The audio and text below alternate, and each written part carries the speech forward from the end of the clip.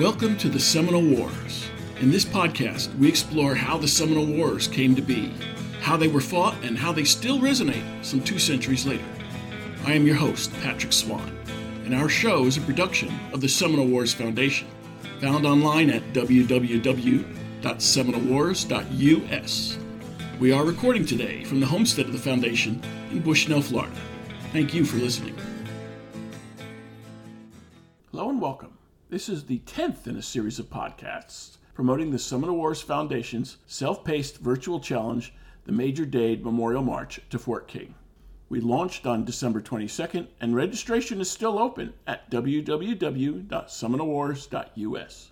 In December 1988, a group of living historians who study the Seminole Wars era were duly satisfied when they completed their 60-plus mile march from Tampa to Bushnell, retracing the steps that Major Dade and his ill-fated column took en route to Fort King, but which was unceremoniously interrupted by a Seminole Indian ambush that annihilated the command almost down to a man in late December 1835. For those men, the distance and the march itself of more than 60 miles was enough to satisfy their curiosity, but it was not enough for Jerry Morris. It was only by chance that Jerry learned of the march, and he joined it on a whim, not expecting to even finish the 5-day trek. And yet, when it was over, Jerry was not satisfied. Major Dade had intended to take the trek all the way up to Fort King, near present-day Ocala. The Seminole ambush interrupted that, but Jerry didn't feel he should be interrupted. Jerry soon discovered that it would require more than stamina to finish that arduous trek. It required a personal odyssey of many twists and turns to determine the best route to finish the journey. The product of that investigation, the Fort King Road, a methodical survey of the route from Fort Brooke in Tampa all the way up to Fort King, with which he collaborated with Jeff Huff. Jerry, who has podcasted with us before, joins us again to tell us how he did it. Jerry Morris, welcome back to the Seminole Wars. Thank you, Patrick. The late Frank Laumer, a co-founder of the Seminole Wars Foundation, had plotted the living historian's trek from Tampa up to Bushnell, so he had maps and things that you could consult. Looked at Frank's map and the way he had done it, and I asked him how he'd done it. I was very interested in what the rest of the road was from Bushnell on to Ocala. And I said, why don't we march the rest of this road one year? And he said, well, as far as I know, there hasn't been anybody that laid that down on a map yet.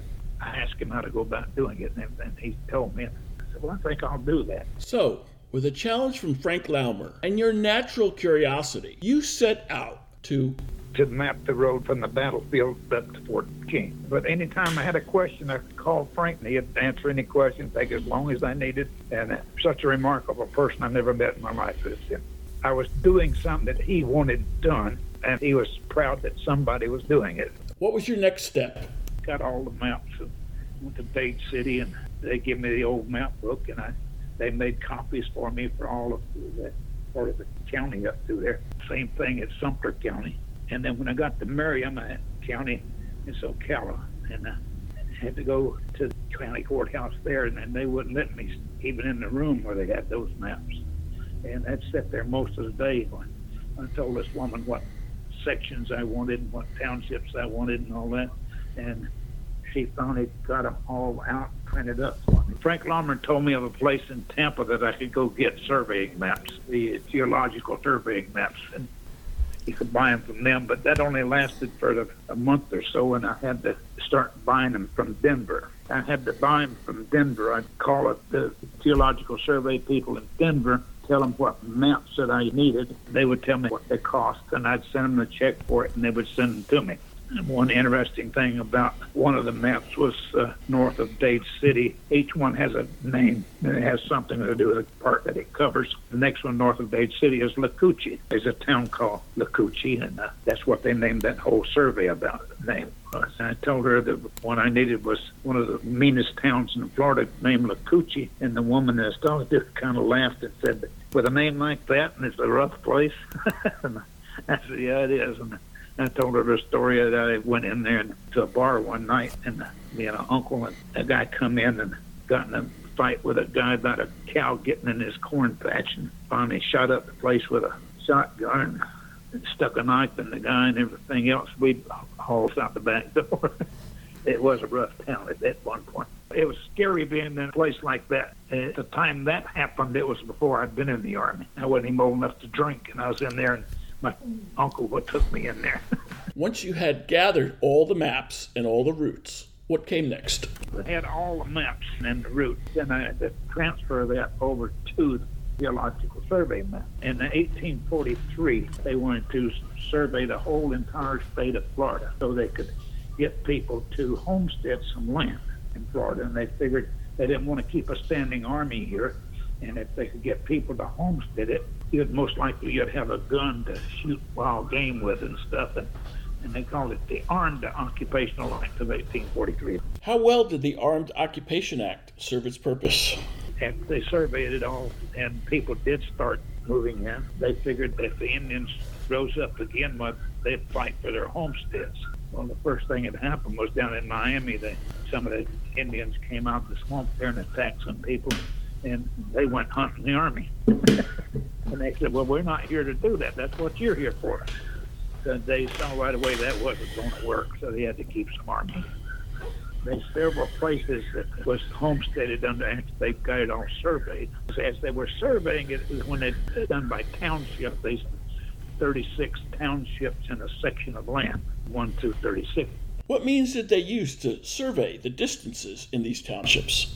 They had a chain that they measured it with, and then right away that got me, what in the world is a chain? So I looked it up. It's a Gunter chain. He made it in 1600 or something. His chain made the measurements in England the same as the measurements in the United States. He worked it out where it would work with both systems. And each link in it's about 9-point-something inches. You got a circle on each end of the chain, and it's just a wire. It's not a big chain. And I made it out of the smallest wire that it was allowable to use at that time because I could bend that. And it's got a circle on each end, and then between each link, there's 2 more circles. And I couldn't figure out why in the world all these circles. And I just put one link to the other one, But that ain't the way it works. After I got it made and folded it up, I understood why. But those 2 circles between the links, when you folded it up, it was 9 inches wide. You could spread it back up, and it didn't tangle up a bit. That's the reason for the 2 circles in between the links. That's what they measured the whole state with. There were 2 standard lengths for these chains. One was 100 feet and another was 50 feet. What were the differences between them, besides 50 feet? At that time, it was all a 100-foot chain, full chain. But most of the people started using 50 foot. I guess it was easier to pull through the brush. George Washington was a surveyor. He used a 50-foot chain. But at the time that they were surveying Florida in 1843, the circles on the end of the links wasn't welded together. They just bent around, and that was it. And each surveyor had to have 2 of those chains, one that they used and one that they didn't use. And each morning they had to stretch out the one that they didn't use and then take the one they're going to use for the day and stretch it out beside it. And each end they had an adjustment just to make sure it was still the same length. It's amazing how good that they've done the surveying. Some of the points we're still using today. It's how accurate they were. And now they do it all with lasers and stuff, and it's that those points are still there. And at that time they used a hard lighter knot, heart of a pine tree for stakes. When they put it each corner of the section of land, they used that in it. And it was just amazing to do that. The surveying chain was most necessary, but you had to use some ingenuity, too, when you came up to a tree in the middle of your path. After I made the surveying chain, they had another thing they had to use. Like if they came to a giant oak tree and it was in the middle of their valley, you can't just go around it and start on the other side. You had an offset cross, they called it, and it's just a square pieces of wood about a foot wide on each side, on each end, from end to end, and 2 sights with a horsehair in between it. You could set that on top of a pole where you last measured to, and then you take another pole, put it up, say it's an oak tree, and you sight that up and you direct them to get that right in line with where you're sighting it. Then you make the offset cross. You take the top of it off of that pole and go down and put it on the one that you just sighted in, and then you sight back to the one that you just left. And so that makes it square. And then you measure off to the right, ever how much you have to measure just to get past it. And you say that's 3 links or 4 links and a half of chain. and you keep those measurements, and you keep on going around the tree till you get to the other side, and then you sight back the last time, and that puts the cross, and you're going from continuing on from there at exactly this same line that you was in when you started. It is amazing that they could do that, and it made me one of those crosses and a little box to carry it in.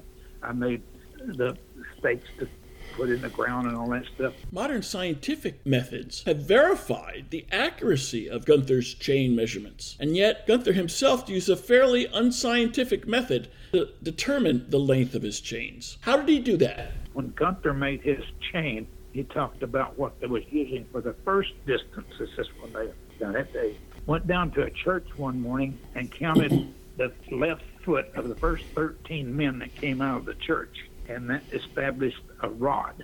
And they cut a pole that long and divided it into 10 sections, and that was a 10-length pole. And that's the way he established his chain length and stuff, off of a left foot of 13 men.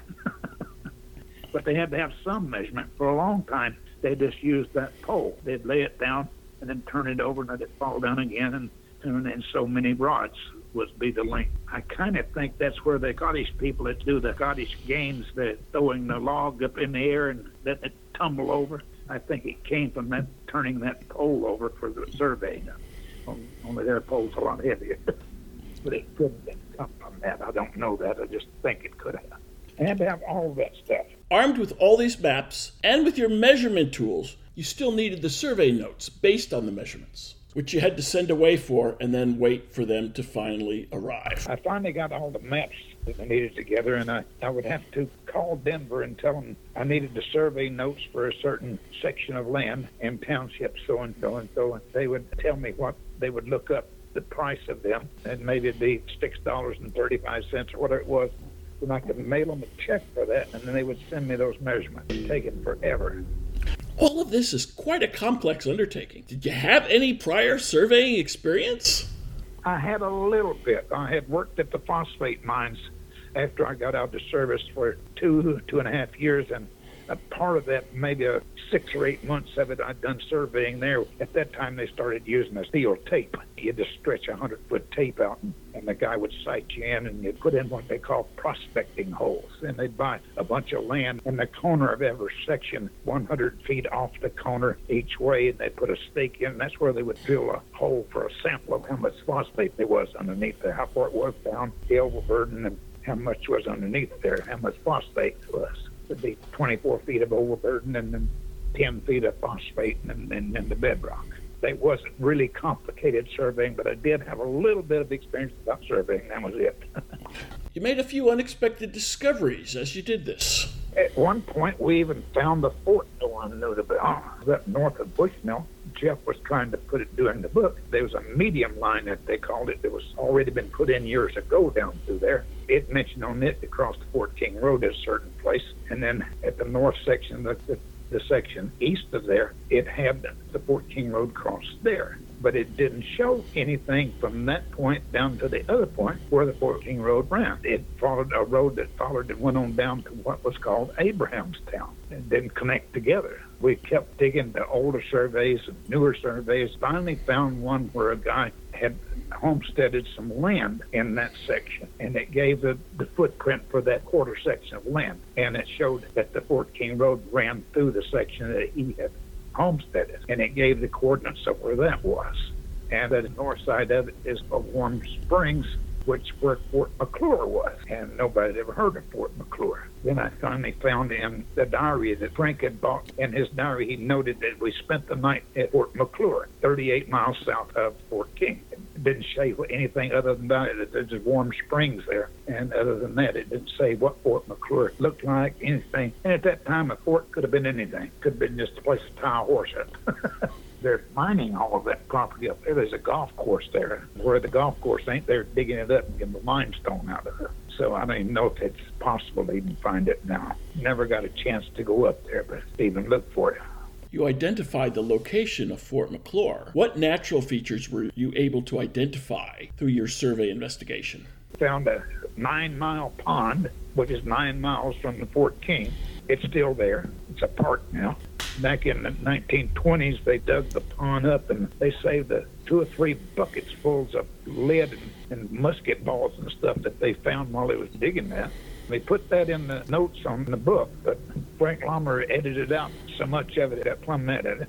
First time I ever got mad at it. He took out a lot of the stuff that we wrote in there. I thought that should be in there, and Frank told me, so well, it didn't have anything to do with what we wanted to have to do with. He said, that's the reason I took it out. I said, yeah, but it was a place they spent the night at a lot. I went back and looked for at 18 Mile Pond, which is up by Oxford, Florida. Found a place that I think was it, but I never could prove that. And then just south of Oxford is 23 Mile Pond. They were all distances. It was that many miles to Fort King from there. Those were places that they would camp for the night at different times according to when they left Fort King and stuff, or when they was going to Fort King. I think the Fort McClure was where Dade would have probably spent the night at if they hadn't got killed. If there was no battle, that would have been the next place they would have stopped. It's about the same distance that it would have been.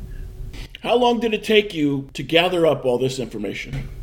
It was a couple of years, but when I finally got them all on the maps, there was 14 maps, and I pasted them on some cardboard that I got from work, some big pieces, and I taped them on there. You took those mounted maps and you displayed them at various living history events relating to the Seminole Wars, and that led to a most fortuitous meeting. Each year at the battlefield, I'd set them out beside my tent and line them up. And I can still remember the day that Jeff came up there and he looked at them and looked at them and looked at them up and down 2 or 3 times. And he come back and he says, you know, Jerry, we can make a book out of this. I said, I ain't going to make a book out of all that. You can't make a book out of this. He said, no, we'll do it section by section. Then I realized we could do that. I just wanted to know where the road ran and where it went. And unbelievable, I can't drive up 301 now without thinking about where the Fort King Road crossed here and there and stuff. And that's how you got together with Jeff. Yeah, I didn't know Jeff before then. And he come up and introduced himself, and he worked in the Tampa in the mapping division. So we decided to do it, and I got all the survey notes, and he'd give me a list. He said, I need survey notes for this and this and this. And I would give them to him, section 1 of the Township 25 East and 31 South, and the survey of where the Fort King Road crossed in section 1, and then section 2. I learned how to do that on the computer, but instead of having to call Denver and pay for them, I could get them free, and that wasn't available when I started. It was amazing to see it. First, I put together a book, and everywhere there was a change in the road, a turn in the road, I put the GPS coordinates right at that point, and it might be a half a mile further, put another one like that. And I had a book of the whole Fort King Road. And then I had another back of the book was the coordinates on page 3, and 1, 2, 3, 4, 5, 6, like that. And you could follow it with a GPS doing it that way. And back then you could buy just a GPS thing is about the size of a pack of cigarettes. Frank, don't think he ever understood what that book was about. He said, well, how'd you come up on this point? I said, well, the road turns there. I said, if you followed from point to point to point, you wouldn't be exactly on the road, but you'd be kind of close to it. He said, okay. Jerry, both you and Jeff Huff brought unique skill sets for your collaboration on this project. Tell us one in particular that Jeff came up with. Jeff found University of Florida had papers where they'd done surveying by plane in 1938 when they was experimenting for the war, and they done flyovers of the whole state. They let us use those things, and he could take the computer and line it up and put it right over our road. And there was a picture of our road. And in some places you can still see the path of the Fort King Road 100 years later. At certain places it moved about back and forth several times because if there's a pond developed here where they just went around it, another time of the year they'd go the other way around it. It was amazing to look at them aerial photographs, look how close surveys were. I think that was really when people started realizing that this was actually a good map of the road, because you could see it there, where it's still there 100 years later. I had to buy some software to do that. Jeff had done a thing on the first big hurricane in Tampa that blew away most of Tampa, most of the houses, and he used this same survey program. I put up the dollars for the disc we needed. That helped us a lot with doing it. Without Jeff knowing that, it would have been hard to do. We couldn't have done it really without the overlay disc. I run up on the right person when Jeff saw all those things I had laid out there. He's one of the very smartest persons there is about it. How important is your book to the continued study and awareness of the Second Seminole War? It must be pretty important. It's the best-selling book that Seminole Wars Foundation's ever had. It's pretty good to have a book with your name on the cover of it today. There's a picture of the complete path of the road because you and Jeff got together, pulled your resources, pulled your knowledge, pulled all the research that you had done, and put it into one solid book. Yes, you can look at it and you can understand it. Jerry, today, anyone who wants to know more about the Fort King Road starts with the book that you and Jeff Huff wrote. Anyone who picks up that book can trust your word. What did you learn as you were looking at the surveys about the importance of integrity in a man's word? During the surveying, I learned that they had a surveyor and one lineman and one chainman. Usually there was 3 of them. They had to swear that they would do it to the best of their ability, and they did. And anything that you swore to, you had to do it to the best of your ability. And if you swore it, you was going to do it. If you didn't do something that you swore to, the word got around and people didn't think much of you. That would be so amazing today if we could get back to that. That's probably the best lesson I've learned out of all of our studies that I've done is if your word's not any good, you're not any good. Jerry, we started our discussion with your desire to examine the route that Major Dade and his men would have taken along the Fort King Road had they not been ambushed. Through your collaboration with Jeff Huff, we've married the old surveying maps of the 1830s and 40s with aerial photography of the early 1900s and modern GPS satellite coordinates, which comprise the contents of the book, The Fort King Road, Then and Now. What we haven't done is discuss how important the Fort King Road was back then. So, how important was it? It was everything. I often wondered myself what this question that you asked. I found a diary that the quartermaster kept at Fort Foster, and he wrote down everything that came up and down that road. Fort Foster was a supply post, and there was a road that turned east there, went to another fort, 2 or 3 other forts. They supplied from that fort. So a lot of stuff came to Fort Foster, was unloaded, put on another wagon, and sent to another fort. He kept a real good book of all of that. In 1 week, it was 2,000 or 3,000 troops went down that road. Vines and stuff in Florida grow pretty fast, and this road was just cleared 20 foot wide. And I wondered why it didn't grow over right quick like it.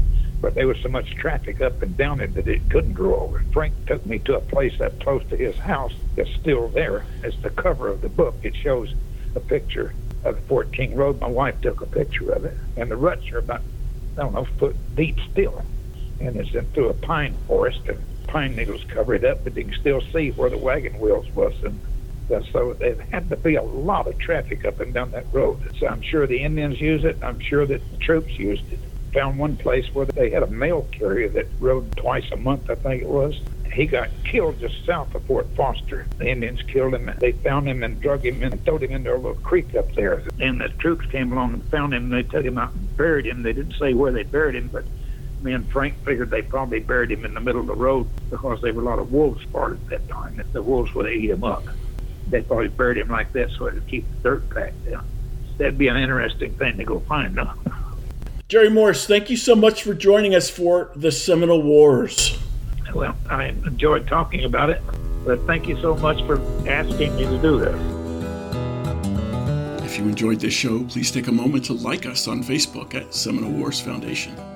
Leave a review on iTunes or your favorite podcast provider.